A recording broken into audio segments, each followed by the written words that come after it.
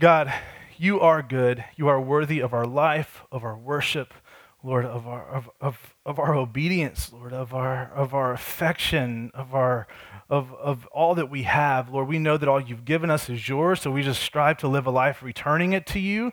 Lord, starting with our hearts, with what is on the inside, and resulting in an outpouring of a life for you, God. We pray for this time right now. We thank you, Lord, for your faithfulness. We thank you for the opportunity to walk alongside, to pursuing you, walking alongside one another, just pursuing faithfulness.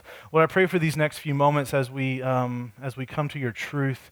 Lord, let us be stirred up. Let us be invigorated and compelled to a life that is not ordinary, a life that doesn't look the same as the world, not because we hate the world, because we love it like you do, but because we are different because of who we've been made in Christ. And so, Lord, we love you, God. Be glorified in us. In Jesus' name, amen. So we're continuing in our little 4-week series on the spiritual disciplines. Last week, Sammy Ramos kicked us off. And so the sermon style is a little bit different than maybe what you're used to if you're kind of regular here at the Bridge. So today we'll be jumping around a lot of scripture instead of just teaching through one text. Something that will be really helpful to you is if you use the YouVersion Bible app. You can go to the More tab, click Events, the Bridge will pop up. All the scripture we're using today is there, and also there'll be stuff on the screens. And if you want to try to do Bible drill and flip fast enough, there's Bibles under the chair in front of you if you need a Bible, or underneath you. And if you don't have a Bible at all, please take that. That's our gift to you. Before we start, a few resources that are really helpful in this topic of learning what spiritual disciplines are. I want to share them with you because I'll tell you, I'm 41. I've been walking with the Lord for 25 years-ish. And I still feel like a novice in so many ways. And so I'm grateful for these people that have gone before us, that have had more season and time pursuing the disciplines, and probably are just quite literally more disciplined than I am. So I want to share these with you. These have informed a lot of what I'm teaching today and over the next couple of weeks. So these are some resources. Richard Foster's Celebration of Discipline, kind of a classic. Dallas Willer's The Spirit of the Disciplines. David Whitney's Spiritual Disciplines for the Christian Life. And a sneaky one, C.S. Lewis's novel, The Screwtape Letters, which we'll read an excerpt from later today. But a fascinating book, and I'll tell you more about that in just a little bit. So I want to share that with you. That's super, super helpful so that you can kind of self-lead on your own journey to growing in this. Okay, so real quickly, just first off, we're kind of today is double different. So it's different because we're doing topical, but also because we called it an audible. I was going to teach on the specific inward disciplines, but because of some opportunities that we have that we'll talk about in a little bit, I'm going to kind of do spiritual disciplines intro part 2, and really kind of digging into kind of the motive of the disciplines, and we're going to focus on the specific disciplines in the next couple of weeks after this. But why do the spiritual disciplines matter? And to be a Christian is to be a disciple, and so a disciple is simply kind of a follower. A disciple is a follower. So a more exact term than Christian would be Christ follower. And so what that means, Jesus lays out what it means to be a Christ follower or a disciple in one sentence. He does it in one sentence.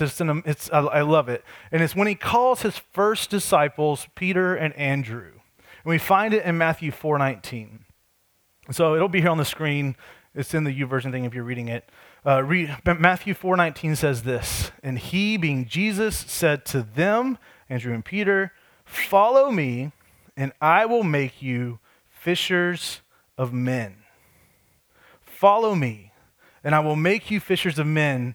So to be a disciple is to be a follower. To be a disciple of Jesus is to be a Christ follower. And so what this means is that as disciples, we follow Jesus to the point that we are transformed. We follow him with our heads, our hearts, and our hands. And so how do we see that in this text? First, and we're actually going to look at this text even more later in September, but for now, just real quickly, when we think about following Jesus with our head, it is the very beginning. It is that we have come to believe that he is who he says he is. He claimed to be the Messiah, the Savior of the world, the deliverer of us to those who need to be redeemed. He is the one who satisfied our debt. And so it is the place that we've come to believe that intellectually and in our hearts, and we've surrendered to that So first off, just with our heads, we follow Jesus unto death as we surrender our lives and acknowledge him as Savior and Lord. So he says, follow me. And then he says, I will make you. And this is that we follow Jesus with our heart. And this is really a work that he does, but we are changed from the inside out by Jesus, resulting in us taking on more and more the characteristics of Christ. Our motives, our will, our purpose, taking on our internal drive is now belonging to Jesus, overwhelmed by Jesus, and aimed at Jesus. And so we follow him with our head, we follow him with our heart as he makes us. He changes us from the inside, which is the glorious truth of all this anyway. And then finally, we see that to be a disciple of Christ follower, we also follow him with our hands when he says, I will make you fishers of people, fishers of men. We see that with the work of our hands, we take on his characteristics so much that our life, the work of our hands, take on the work of his hands.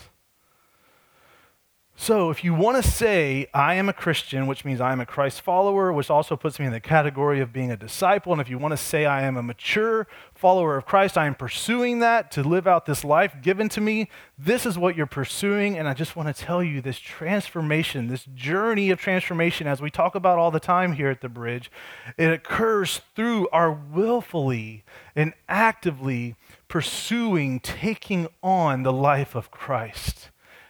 We pursue that. We pursue spiritual disciplines. So it often seems that we have a problem with the disciplines. If you've kind of grown up in certain streams of Christianity, maybe you had a heavy-handed kind of leading. This is kind of my understanding growing up was that, hey, as a Christian, I'm called to be holy as Christ is holy. To be holy is to be sanctified. To be sanctified is to be set apart, and you're set apart by your holy life, by your behavior, as opposed to you're set apart in Christ because of what he did in you, and now you live unto him. So maybe you grew up in something like that, or maybe you've just been an observer and it's been ugly. I mean, that's Amber's story to Journey of Faith. That's what kept her from Christ until she was 20 years old, was this inconsistency of message with life. And so depending on where you are, we have a problem with the disciplines often because all of a sudden it feels like it cheapens the claim of the gospel.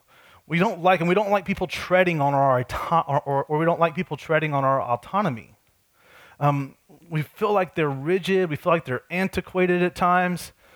Like I said, we feel like they tread on grace. For some, maybe it feels like we're returning to a works-based faith. I thought salvation, I thought that it was by grace through faith alone in Jesus Christ, not by me holding to these disciplines. So we have this problem, but I want us to see just out of the gates that there are disciplines all around us every day that we never bat an eye at. You set your alarm to wake up when you need to be somewhere.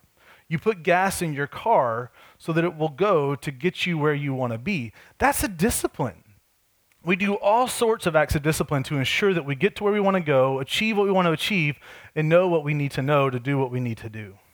So just kind of a rhetorical question, why do we push back so hard when it comes to the matters of living out our faith?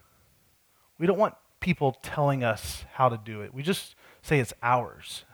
And I want to do it how I think I'm supposed to do it and how it feels good to me. So here's the reality and kind of our thesis for today. If we want deep, real spiritual outcomes in our life, we need to employ spiritual means. And it sounds like, okay, so are we still talking about the disciplines? And I say we are.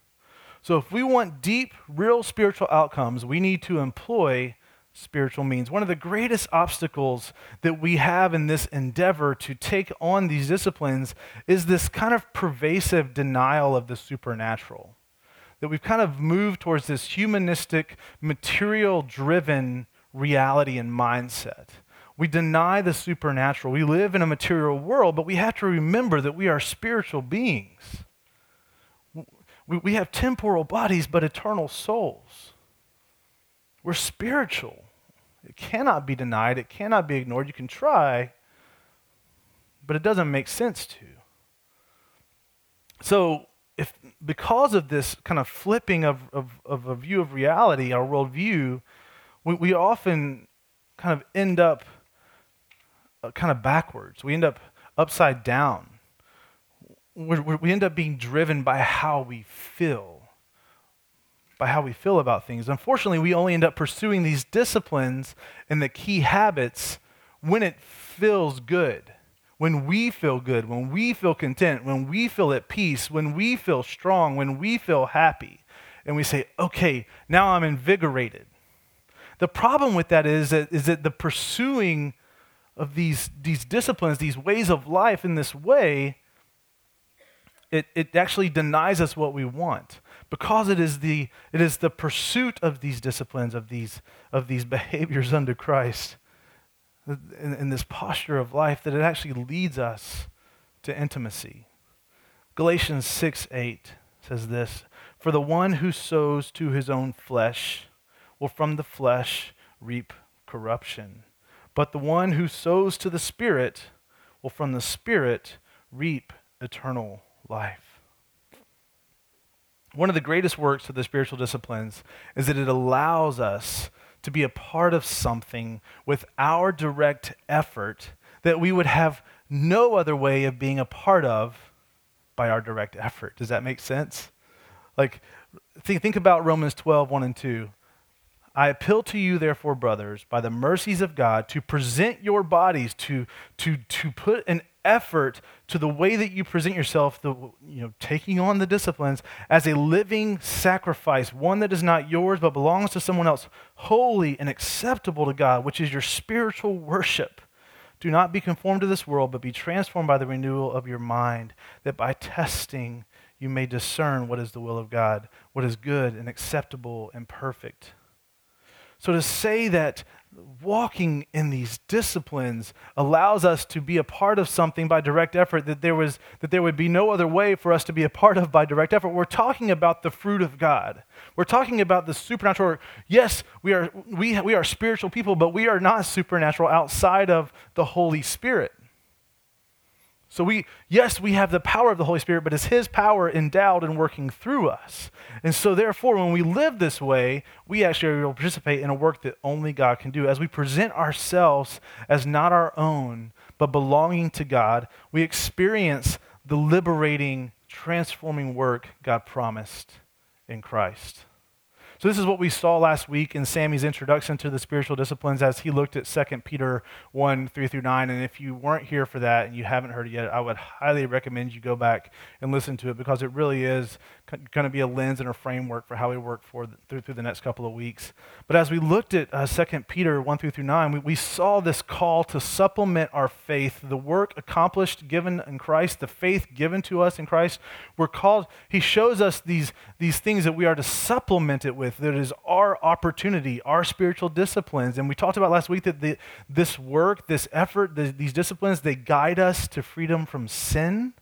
They guide us to deeper intimacy with God, and they guide us to grow in Christ's likeness. We see this, just kind of the whole drive of this life lived unto God in Galatians 4:19.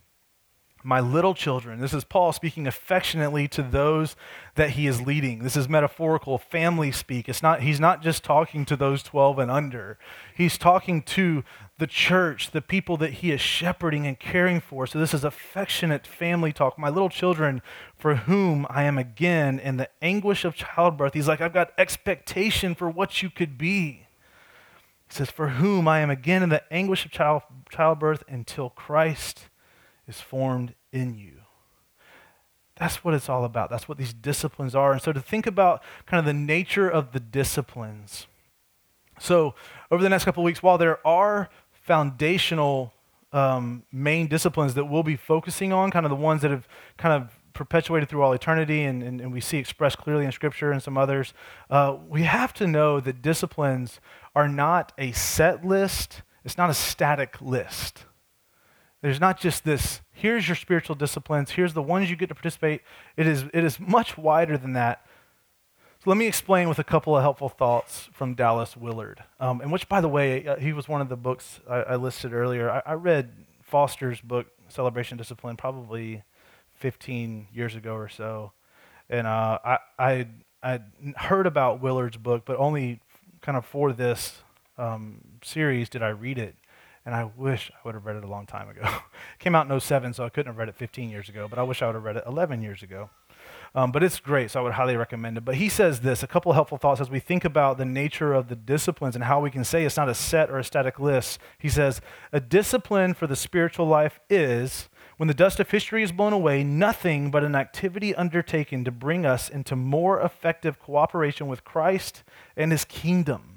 Spiritual disciplines, exercises unto godliness, are only activities undertaken to make us capable of receiving more of his life and power without harm to ourselves or others. I find that so helpful. So although we will be focusing on the traditional kind of main disciplines, a spiritual discipline is shown to be anything that, again, is not against God's expressed truth, law, commands, will, but anything that is an effort to take appropriate measure to grow in godliness, to move your life toward the trajectory of God's design and will for you, and to deny our life of flesh that leads us away from God. So it's anything that is appropriate and purposeful that is moving us toward God and away from our self-satisfying and self-destructing flesh.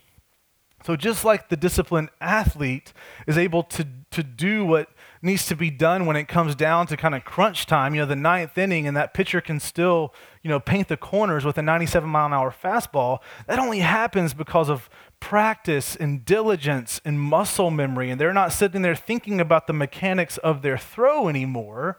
They've done it so many times. They've put the work in. They've done the work to be able to tune out the world and see what needs to be done.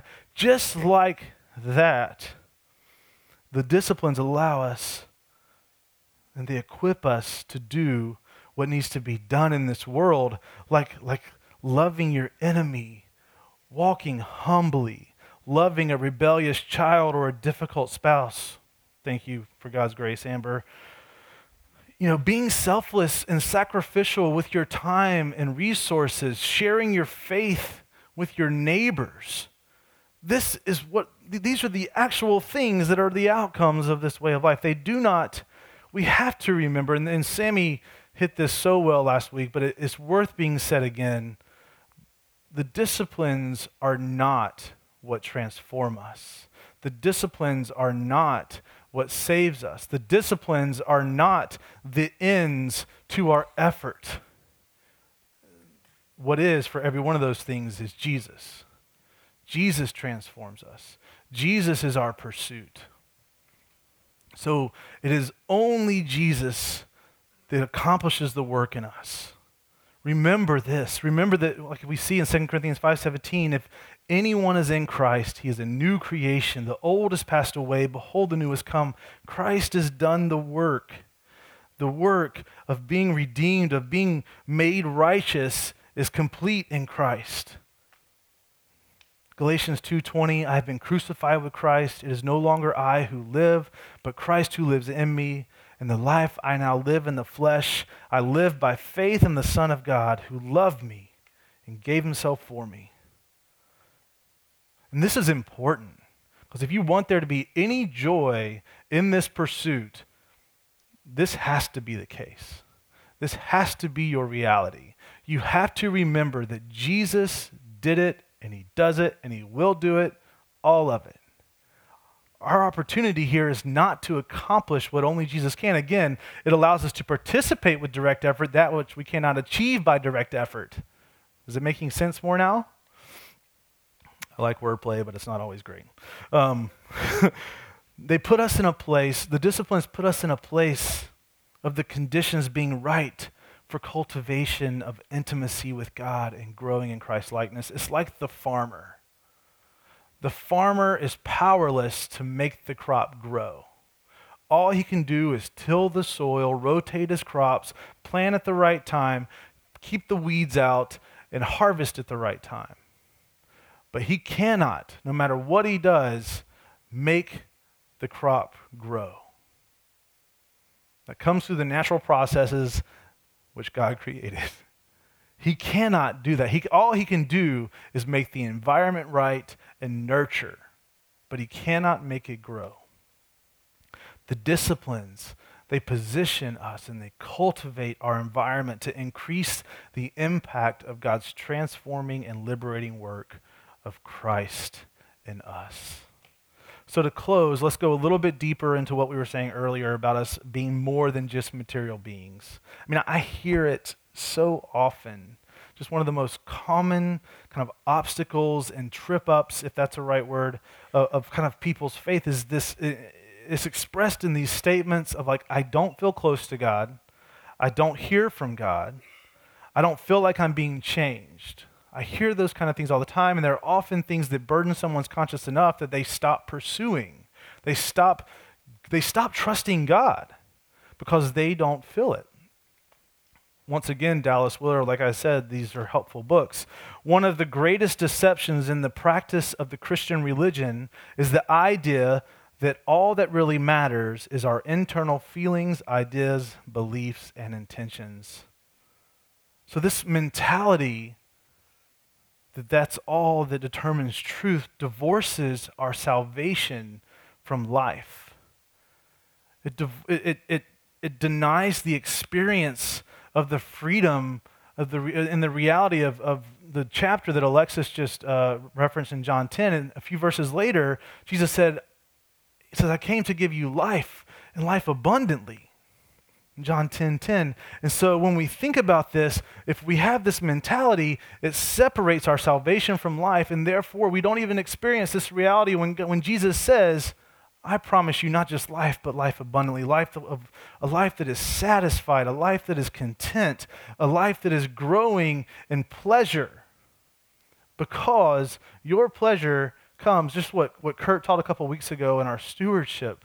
It is as we steward well that God actually endows our sacrificial stewardship with joy. So it's so good. So Willard goes on to say in this mindset that this leaves us with a head full of vital truths about God and a body unable to fend off sin. So I talked about Screwtape Letters. I want to read an excerpt from C.S. Lewis's Screwtape Letters. And if you don't know what this book is, it's a novel. It's kind of a fictional telling from his imagination that speaks so much truth. And so to set it up, Screwtape is an uncle to Wormwood.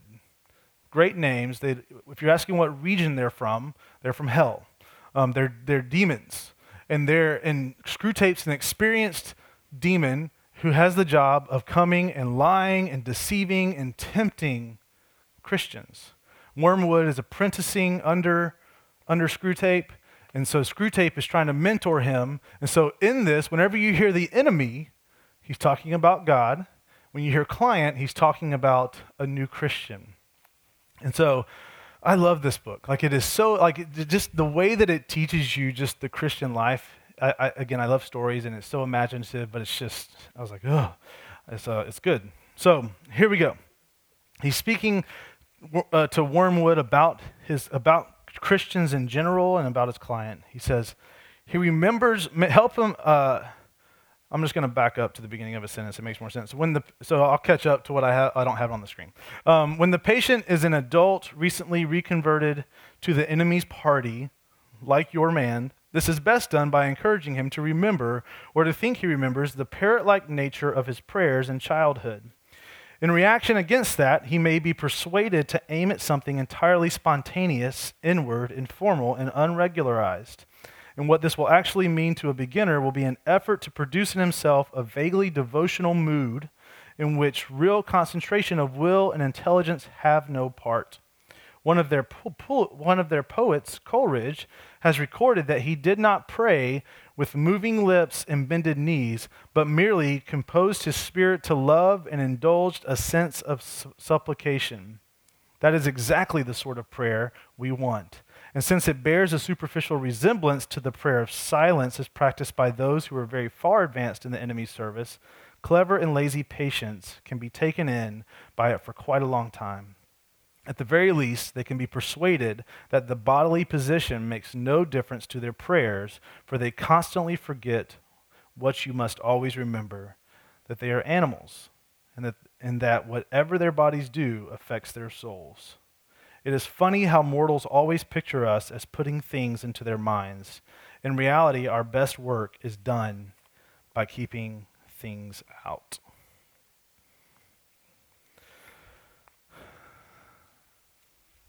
We're invited, like we said earlier, into an abiding relationship. Our goal is not to escape and just to be mindless and empty and to escape desire, escape pain, but it is to bring all things to the goodness of God. To bring all things and surrender them to an understanding that comes from who He is. So if you find yourself unfulfilled and feeling distant from God and unvictorious in your fight against sin, I want to ask you a few questions to close. First question is just, have you surrendered your life to the saving work of Christ? Have you surrendered your will? Have you trusted God's provision for your redemption and salvation? You cannot do it. You cannot get there. You cannot measure up. You will never find peace and security any other way. So if you want peace and security, you want purpose that satisfies, you want contentment that goes beyond circumstance, it starts there. And so first I ask, have you acknowledged, have you called on Christ as Savior and trusted Him as Lord of your life to the point that you are following Him, growing with your head, your heart, and your hands? For all of us, are we dwelling on the goodness of God? Are we dwelling on the goodness of God? Consider His great love shown in Christ and how in that we see expressing perfectly not just His love, but His justice and His mercy and His grace. You want motivation to live a disciplined life? Taste and see that He is good.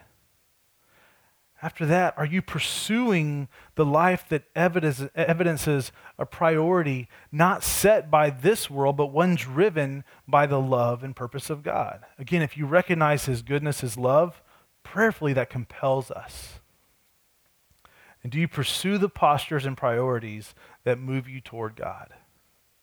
Again, we don't blink an eye at disciplines around other things that we value. And so, yes, legalism is the death of our joy. But yet, if love is our motive, these are an offering. It is our joy to give our life.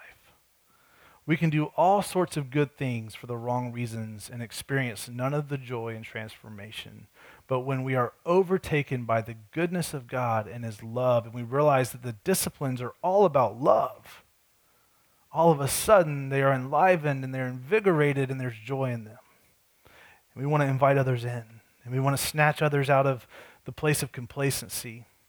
Our pursuit and motive of the disciplines, the life lived unto Christ, must be that one of love. If that's the case, it will not be some guilt-ridden, fear-driven pursuit or some empty, surfacey, transactional quid pro quo. It's because He is good, because He has loved us first. So like I said, next Sunday we'll get into some specific disciplines. We'll talk about prayer, fasting, and study. But this week, I want to encourage all of us to dwell on the goodness of God in your times of devotion, in your times of stillness. Dwell on His goodness. And if you've never done that before, try 5 minutes. And if you need help with something to focus on, you can go to this website, openbible.info/topics. And it's a great way of getting a lot of scripture on a specific topic. And try searching things like God's love, the character of God, grace, love of Christ, or anything else you want to search. And it'll just point you to scripture after scripture proclaiming the truth of this reality. If we want spiritual outcomes, we must use spiritual means. We are not just material, we are spiritual beings. God is love. He has invited you in. He wants you to pursue Him in relationship. So let's let that be our posture. I'm going to pray for us, and Kurt will lead us into communion.